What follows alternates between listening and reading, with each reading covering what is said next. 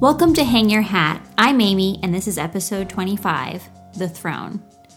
In this week's episode, we are going to talk about one of the most important inventions in human history, one that has reduced disease, improved child mortality rates, and made it possible for humans to live in close quarters. Yet we rarely talk about it.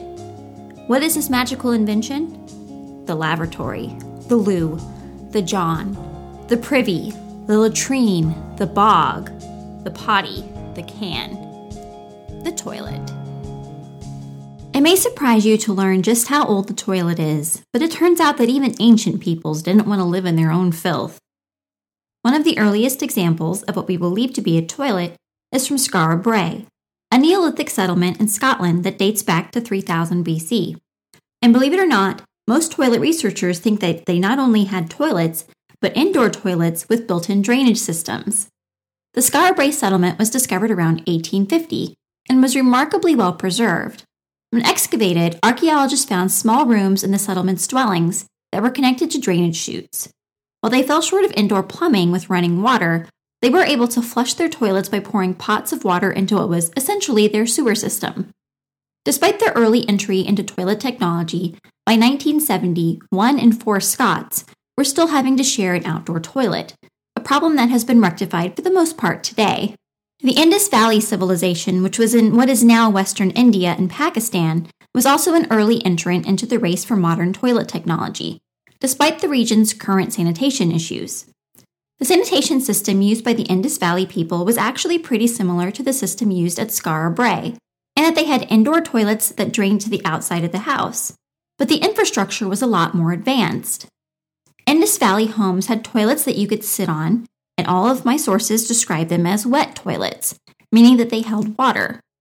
The toilet drained out of the house through a clay brick pipe into a drain that was shared with other houses, like our modern sewer system. From there, the toilets would drain into cesspits or be carried out of the city altogether. The sewer system was publicly maintained and had manhole covers and large chambers to assist with its maintenance. It really was a very modern sanitation system. However, the Roman Empire is often cited as the pinnacle of sanitation in the ancient world because they had toilets that flushed. At least, sort of flushed. The first flushing toilet that we know about was made by Minoans on the island of Crete. The oldest example we have is from the Palace of Knossos, which dates back to around 1700 BC. However, at that time, toilets were used only by the elite. The Greeks made toilets, even the fancy flushing kind, available to the masses. They made large publicly available latrine rooms, which basically consisted of a bunch of seats with holes suspended over a drainage system. While private toilets in the home were not available to the lower classes, many middle-class homes had toilet facilities, although they usually weren't the flushing variety. It was the Romans that wholeheartedly adopted the use of the toilet. They became a part of Roman life, as ubiquitous as the Roman bath. Roman public toilets were a lot like their Greek predecessors. They were basically rooms lined with benches with holes in the top connected to a drainage system below. Water would run through the drainage system, cleaning away the waste. The running water was a result of the Roman aqueduct system. I was surprised to find while researching that the aqueduct system carried both potable and non-potable water. The potable water was of course used for drinking and cooking, and the non-potable water was used for things like the Roman baths and the sanitation system. One source even suggested that water from nearby baths was used to flush public toilets. That's using resources wisely. However, despite the apparent modernity of Roman sanitation, it really didn't do that much to reduce disease. One of the big reasons is that their toilets lacked a very important part of modern toilet technology, the S-bend. The S-bend is basically an S-shaped piece of pipe that traps a bit of water when you flush. That bit of water keeps things from coming back up the pipe and into your toilet, like flies and sewer gas. Since the Roman toilets didn't have an S-bend, they stank. And more importantly, they harbored flies. Flies are a disease vector. They transfer whatever they have been eating or standing on, like human feces, to whatever they eat or stand on, like your food. Roman public toilets were dangerous in other ways, too. They harbored rats, roaches, snakes, and God knows what else. Fortunately for the Romans, one of their gods did know what else. Many Roman latrines have shrines to the goddess Fortuna.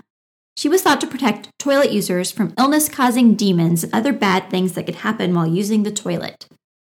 In addition, archaeologists now don't think that the Roman sewer system was nearly as vast or advanced as we used to believe, so the removal of waste may not have been that effective after all. After studying the remains of pathogens in archaeological sites, scientists found that the prevalence of intestinal parasites like roundworm and whipworm didn't decrease from the Bronze and Iron Ages to the Roman period like they expected. They actually rose. Despite all of the effort involved, Roman sanitation didn't make its population any healthier than previous peoples. The Dark Ages in Europe saw a lot of scientific knowledge and technology that was common among the Romans lost to the mists of time. And toilet technology was no exception. By the medieval period, toilets for the masses consisted of a mixed bag of chamber pots, communal outhouses, and holes in the ground. The elite had something altogether different, however: the garderobe. A garderobe was usually a tiny room in a castle that protruded from the side of the building and was open at the bottom, allowing gravity to do the job of waste removal. You may have even seen a garderobe because one was featured in a certain scene in Game of Thrones involving a crossbow and the use of a toilet. Most garderobes simply let the waste fall into a cesspit, or the moat, or directly onto the ground, but some castle dwellers must have thought that that was pretty gross and used a drainage system. Christchurch Monastery was one of those. They actually had a really elaborate drainage system that separated running water, drainage, and waste. If you are wondering why garderobe sounds so much like wardrobe, it's because it comes from the French words for guard, as in protect, and robe, meaning clothes, and it is what the modern term wardrobe comes from. That is because clothes were often kept in the garderobe.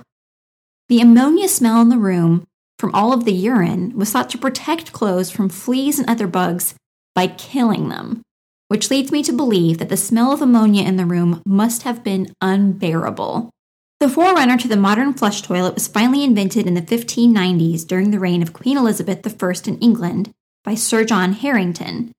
Harington was the Queen's godson and a bit of a troublemaker. During the 1590s, he invented a flush toilet with a mechanical valve to seal out the toilet and a tank of water to flush it, two of the basic components that make up a modern flush toilet. He called it the Ajax, which was a riff on the slang word for the toilet at the time, Ajax. It took 7.5 gallons of water to flush it, which was an extravagant amount at the time, since this was before modern plumbing. It also flushed into a cesspool below the toilet. And since this was also before the invention of the S-bin, all the fumes from the pit wafted back up through the toilet into the house, making it less than ideal. Despite the obvious shortcomings of the Ajax, Queen Elizabeth herself is alleged to have had one installed. Harington introduced the Ajax to the world in 1596 in a publication called A New Discourse of a Stale Subject, called The Metamorphosis of Ajax. While the book did detail the workings of the Ajax toilet and how to build one, it was also a discourse on obscenity and a thinly veiled critique of its peers, the members of the ruling class.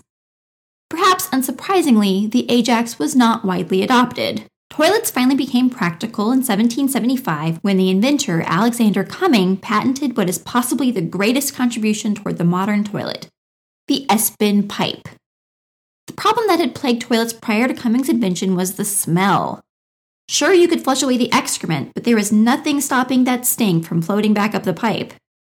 There needed to be a sealed barrier that would not let the gas pass back up the pipe, and Cumming came up with a surprisingly simple and elegant solution: bin the pipe. A pipe with an S-bin looks a lot like an S lying on its side, so one of the curved portions of the S is pointing toward the floor. That part of the S captures a bit of water every time the toilet is flushed, and that trapped water acts as a barrier to the gas that tries to escape up the pipe, meaning that your toilet won't smell like a sewer, at least as long as you clean it. It wasn't until the 1880s that the flush toilet went mainstream, though, and it is thanks to a man named Thomas Crapper. First, let's get something out of the way. The word crap, meaning excrement, did not start with Thomas Crapper. Crap had been in use since at least the time that Crapper was in diapers, and referred to the contents of diapers. Crapper was just exceptionally well named for his eventual career. Crapper also, I am sure it is obvious at this point, did not invent the flush toilet. although he did patent several bathroom-related inventions like the ball cock.